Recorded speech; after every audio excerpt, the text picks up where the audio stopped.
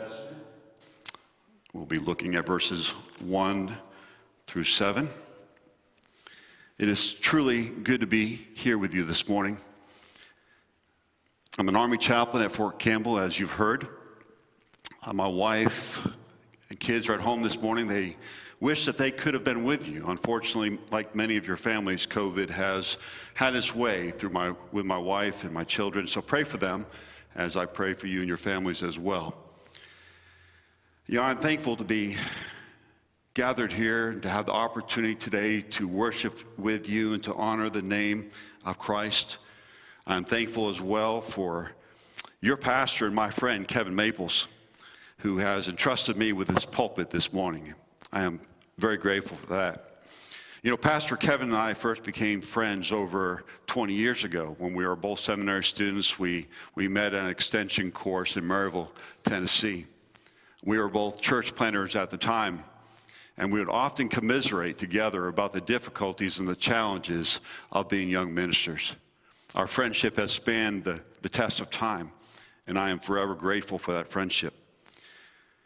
It was a little over 15 years ago that the Lord spoke to me, however, and called me to take a turn of directions.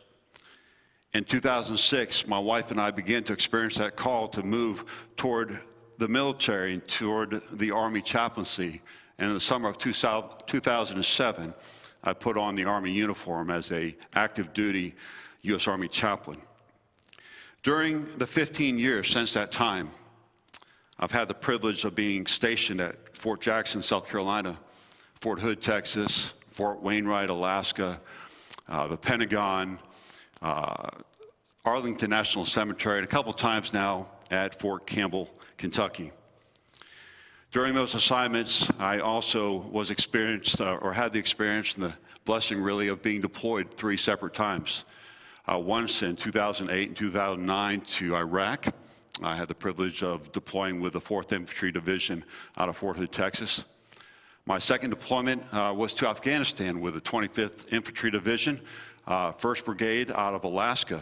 And then finally, my third deployment was with the Criminal Investigation Division out of Fort Campbell, Kentucky. It was during my second deployment, however, that everything changed for me, that my relationship with God would be forever reshaped. In May of 2011, while serving with an infantry battalion out of Alaska, I deployed to the Horn of Panjwai in Afghanistan. There we took over some battle space from the Canadians. We quickly dug in, and for a year, we worked hard at creating peace in a place that hadn't known peace in decades. However, as we worked our way through that deployment, things became rough. And that deployment would cost us the lives of 10 young men, and it would cost countless others the opportunity to ever live lives that were completely whole. I remember praying before and during the early days of that deployment that God would keep our soldiers from harm. Perhaps a bit naively, I believed and I had hoped that we would somehow all return home without the loss of life or limb. But that was not to be. One by one, my soldiers fell in battle. There seemed to be no end to the improvised explosive devices that plagued our every patrol. With each passing memorial ceremony, I felt a bit or a piece of me die until anger, grief, fear, and disappointment overwhelmed my journey. In fact, if truth be told, I became disappointed with God. I felt as though God had abandoned us, as though he no longer cared. Have you ever felt that way? Have you ever felt as though your prayers went unanswered? As though God didn't care or that he had abandoned you? It almost seems sacrilegious to even begin to admit such a thing. But if there's one overwhelming lesson that I learned during my time in Afghanistan, it is that God can handle our honesty. In fact, it's often during these darkest and most difficult days of our lives that we finally get real with God and with ourselves. And it's in the midst of that darkness, in the midst of that honesty, that God speaks into our lives. It was into the darkness of my time in Afghanistan that God spoke to me and he said, "Fear not, I am with you. You can trust me." This morning, I invite you to hear from God's word as we open our Bibles to Isaiah 43, verses 1 through 7. I would like to invite you to please stand with me as we read from God's word. Isaiah writes, beginning in verse 1, "But now thus says the Lord, He who created you, O Jacob, He who formed you, O Israel. Fear not, for I have redeemed you. I have called you by name, and you are mine. When you pass through the waters, I will be with you, and through the rivers, they shall not overwhelm you. When you walk through fire, you shall not be burned, and the flame shall not consume you. For I am the Lord your God, the Holy One of Israel, your Savior. I give Egypt as your ransom, Cush and Seba in exchange for you, because you are precious in my eyes, and honored, and I love you. I give men in return for you, peoples in exchange for your life. Fear not, for I am with you. I will bring your offspring from the east, and from the west I will gather you.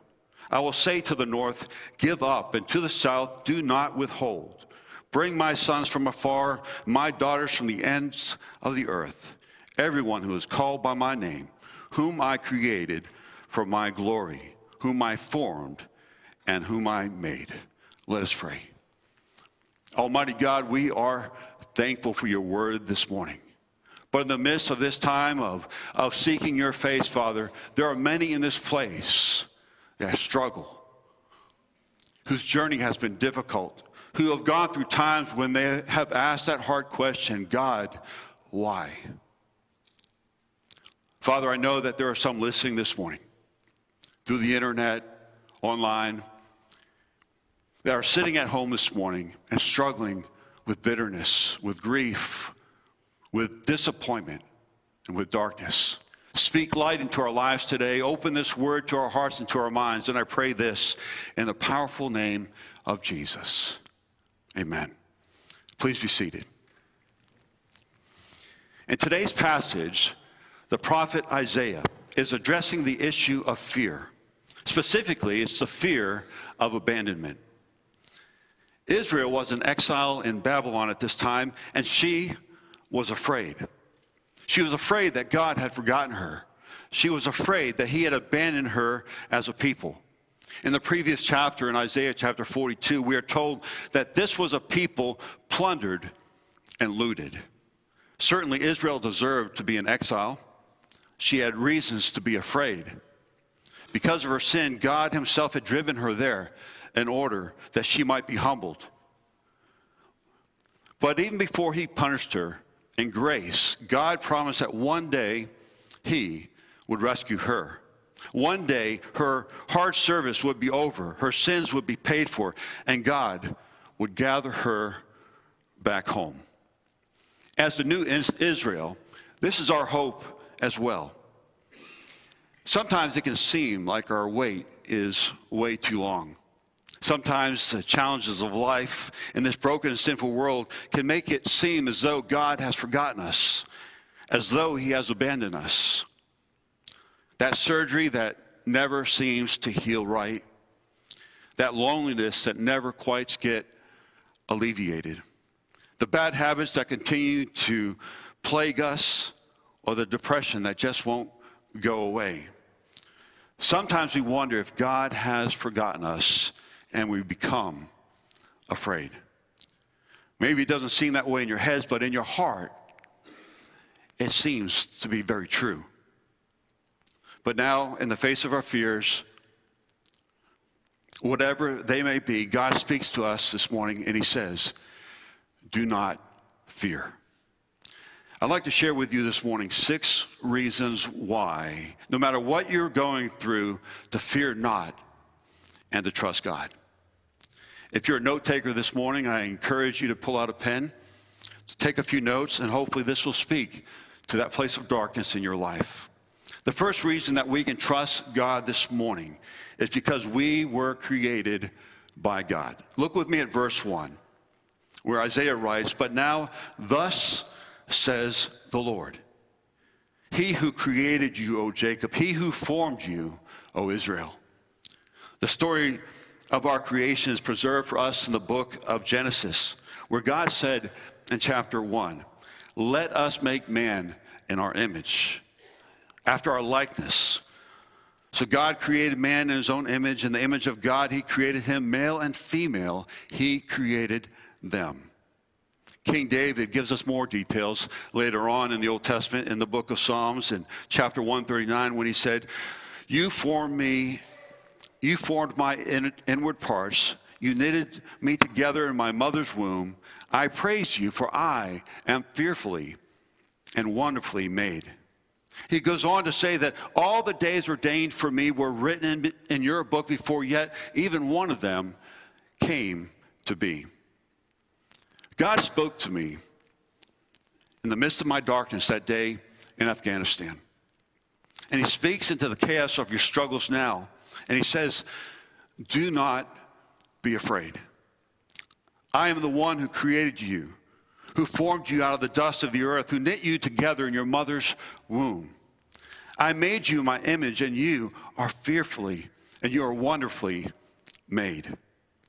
No matter what it is that you're going through this morning, no matter what God may be doing in your life, know that God is not surprised by any of it.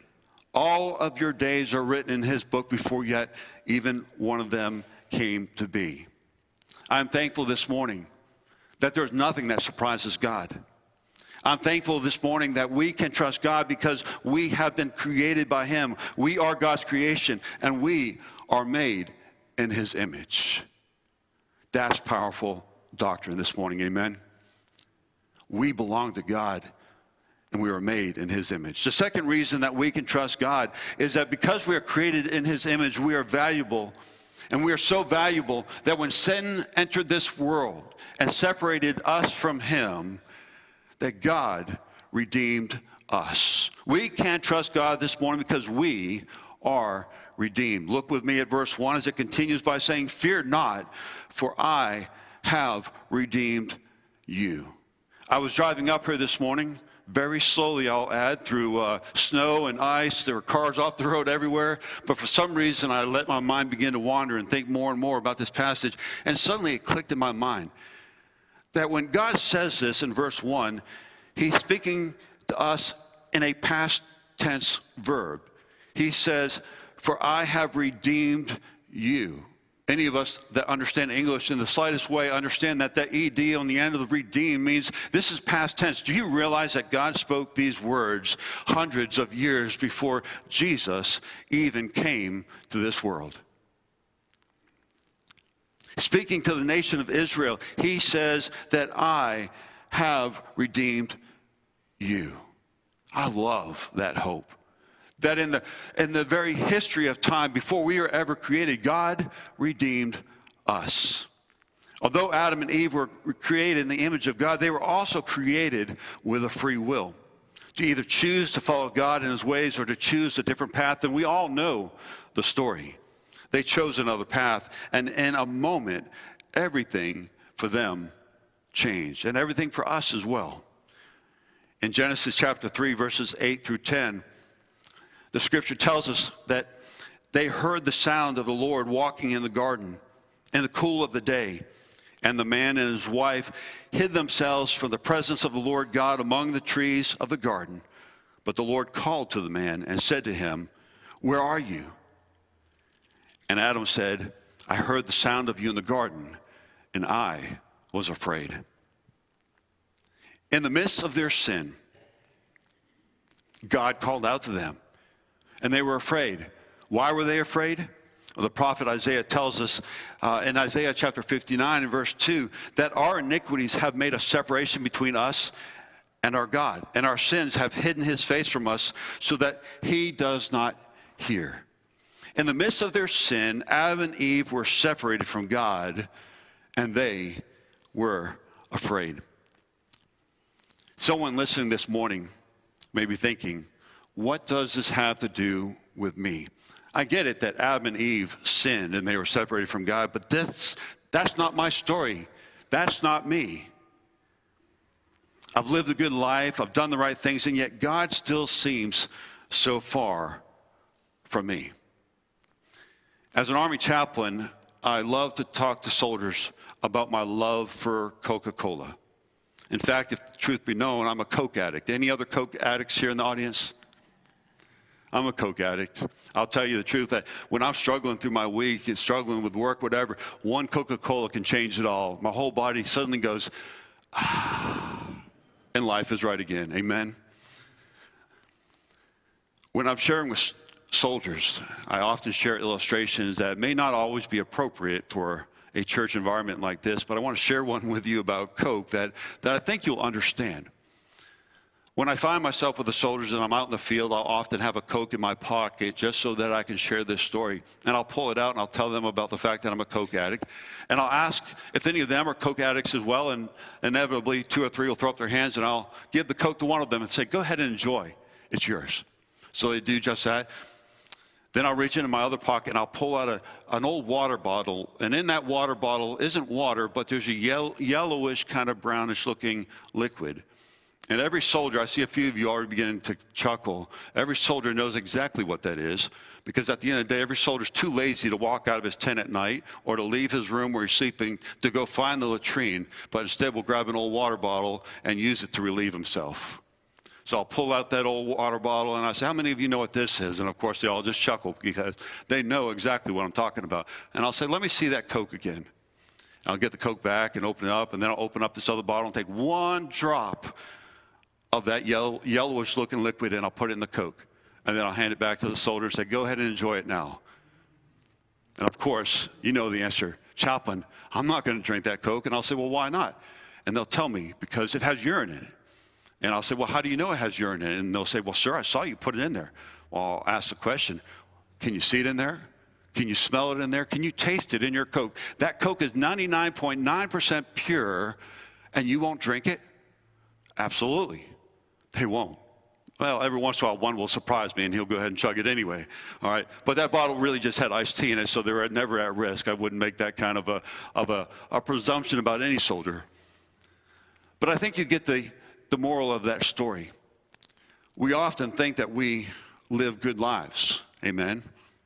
We go to First Baptist Church, Madisonville, every Sunday. You even get up for the 8:30 service. What were you thinking? You give in the offering plate, you do the right things, you read your scriptures, you live a good life. And as you look at yourself as compared to those around you, you might think that you're a pretty good person. But the truth of the matter is that when sin entered the world, we became sinners. We are sinners, and we sin because we are sinners. You might be 99.9% pure this morning, but because of that one little drop of sin in your life is good for nothing but pouring out on the ground. That sin separates us from God. In fact, this morning, Romans 3:23 tells us that all have sinned and we fall short of the glory of God. Romans 6:23 goes on to tell us that the wages of that sin, that consequences of that sin, is separation from God. But I'm thankful this morning that Romans 6:23 doesn't stop there. It goes on to use a very big word with just 3 letters, and it says, but. But the free gift of God is eternal life through Jesus Christ, our Lord. Here it is, the good news of the gospel, the good news of redemption. And the very reason why God says to us in Isaiah chapter 43 and verse 1, do not fear, for I have redeemed you. That word redeemed here means to buy out. The term was used specifically in reference to the purchase of a slave's freedom. The application of this term to Christ's death on the cross is very intriguing to us. If we are redeemed, then our prior condition was one of slavery, that we were slaves to sin. But God, through his infinite wisdom, through his sacrifice on that cross, purchased our freedom, and we are no longer in bondage to sin. We can trust God this morning because of his death on the cross, because we have been redeemed. And we are no longer slaves to sin, but instead we have been bought with a price. And because we are bought with a price, the third reason we can trust God this morning is because we belong to God. Amen?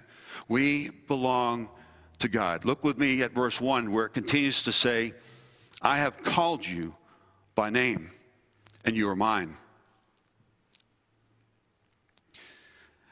One of the greatest truths in my life is not the knowledge of who I am. I'm not an army chaplain, husband, a father of 6, or any other title you want to put on me. That is not who I am.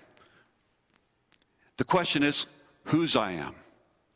And this morning I can tell you that I belong to God. I can trust God because I belong to him. That is why the Apostle Paul was able to say in Romans chapter 14 and verse 8, for if we live to the Lord. And if we die to the Lord. So then whether we live or whether we die, we are the Lord's. That's great news this morning, church. Amen. We belong to the Lord. We were created in his image. We have great value to him. We have been redeemed. And because we have been redeemed, we have been bought with a price, and we belong to God. Before God spoke to me during the darkest days of that deployment in Afghanistan, I'd come to the point where I feared any longer going out with my troops on foot patrols. I didn't want to die. I wanted to return home to my wife and to my children, to the journey that I had there. But God spoke to me in that time of darkness, and he reminded me that he had created me for this very purpose, and that he had called me by name to serve our men and our women in uniform during one of the greatest times of need of their lives. And that if I was going to continue to serve these soldiers, then I must be willing to die to self and to live for Christ. From that day forward, I lost all fear. I became literally a dead man walking. I didn't know if I would live or whether I'd die on that deployment, but I knew that either way, I belonged to God. On a foot patrol that I went on shortly after, we encountered some enemy fighters. We were in the midst of this grape field in Afghanistan. They grow grapes on these mud walls that are about 4 feet high. And they grow the grapes on the shady side so that it protects them from the heat of the day. And so we're walking between all these mud walls and among these grape vines. And we encountered these enemy fighters, and all my men started firing back. And in the midst of this time, I looked at them. I began walking and talking, encouraging them. And then I saw in front of me this cluster of grapes, ripe and ready to eat. I was so at peace in the midst of that time that I picked that cluster of grapes and I began to eat them. And as I walked among the men, I remember one young man said to me, he said, "Sir, how can you be so at ease during a firefight?" And I said, "Well, what do I have to worry about? I've got 30 of the greatest war fighters surrounding me. I have nothing to fear." But inside I knew the real truth was that I had that peace because I knew that I belonged to God and that my life was his. And no matter what happened that day, whether I lived or died, my life belonged to God. Amen. Your life belongs to the Lord as well. And whether we live or whether we die, we all know that our hope is in Christ. And we long for that reunion one beautiful day. Know that you belong to God and that he calls you by name. He calls you out of the darkness and out of your fear because you belong to him. The fourth reason that we can trust God this morning is because God is with us. Look at verse 2 with me. The scripture says that when you pass through the waters, I will be with you. When you pass through the rivers, they shall not overwhelm you. When you walk through fire, you shall not be burned, and the flame shall not consume you. I love this verse. I love this promise of God. It is reminiscent of Deuteronomy chapter 31 and verse 6, which says, "Be strong and courageous, do not be afraid or terrified, for the Lord your God goes with you. He will never leave you, and he will never forsake you." It reminds me also of the soothing words of David in Psalm chapter 23 and verse 4, where he says, "Yea, though I walk through the valley of the shadow of death, I will fear no evil, for thou art with me. Thy rod and thy staff, they comfort me." Very early in the deployment, I was on a patrol that walked into a three-way ambush. I remember that as we were going down this road with mud walls on each side, a man stepped out into the road and began to fire an automatic rifle at us, a Russian-made rifle. And quickly, though, my men reacted and were eliminated that threat. But at the same time, men opened up from both sides of the road on us, and we were pinned down. My men began to fight back, firing in every direction. We went black on mortars, which means that we ran out. We began to run out of ammunition. And at that time, the first sergeant who was with us got on the radio and called back to the nearest base, to Talocan, and he said, "We need support by mortar fire, support by fire." And so he called in the coordinates, and then he yelled over to me. He said, "Chaplain, I need you to move from where you're at and get in behind me in this little compound.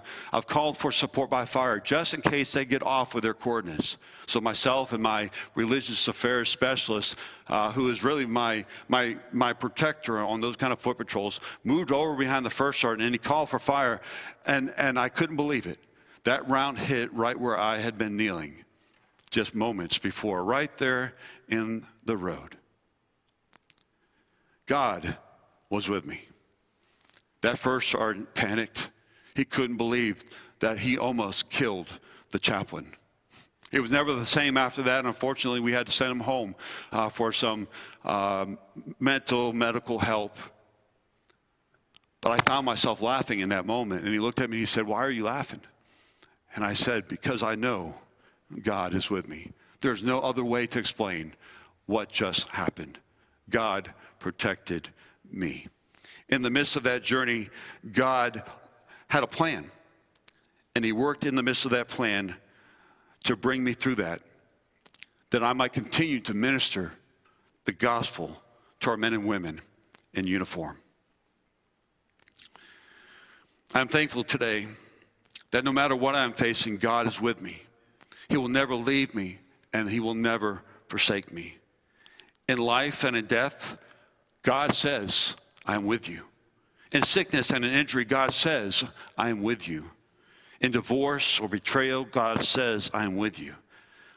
And even in the worst days of my life, caused by bad choices that I have made, God says, "I am with you." We can trust God this morning because he is with us. Amen. Fifth is this. We can trust God this morning because we are precious in God's eyes and we are loved. Look with me at verses 3 and 4. He says, "I am the Lord your God, the Holy One of Israel, your Savior. I give Egypt as your ransom, Cush and Seba, in exchange for you, because you are precious in my eyes and honored, and I love you. I give men in return for you, peoples in exchange for your life." Do you know this morning that you are precious in God's eyes and you are honored, and that God loves you? If you walk away with no other truth this morning, I want you to understand that God loves you. 1 John chapter 4, verse 18 tells us that perfect love casts out fear. And in Romans chapter 8, verses 38 and 39, the Apostle Paul writes, "For I am sure that neither death nor life, nor angels, nor rulers, nor things present, nor things to come, nor powers, nor height, nor depth, nor anything else in all creation will be able to separate us from the love of God in Christ Jesus our Lord." You can be assured of this morning, that if you are in Christ and Christ is in you, then you have nothing to fear. You are precious to God, and nothing can separate you from the love of God. Finally, the sixth point this morning. We can trust God. You can trust God, because God will gather us back home. Look with me at verses 5, 6, and 7. He says, "Fear not, I am with you. I will bring your offspring from the east, and I will gather you from the west. I will say to the north, give up, and to the south, do not withhold. Bring my sons from afar, my daughters from the ends of the earth, everyone who is called by my name, whom I created for my glory, whom I formed, and whom I made." It's interesting to note here that the older I get, the more I long to be gathered home to my Savior. Amen? Perhaps you long for that as well. But notice with me in verse 7, there's a caveat to this whole story, to all the promises that God has made here.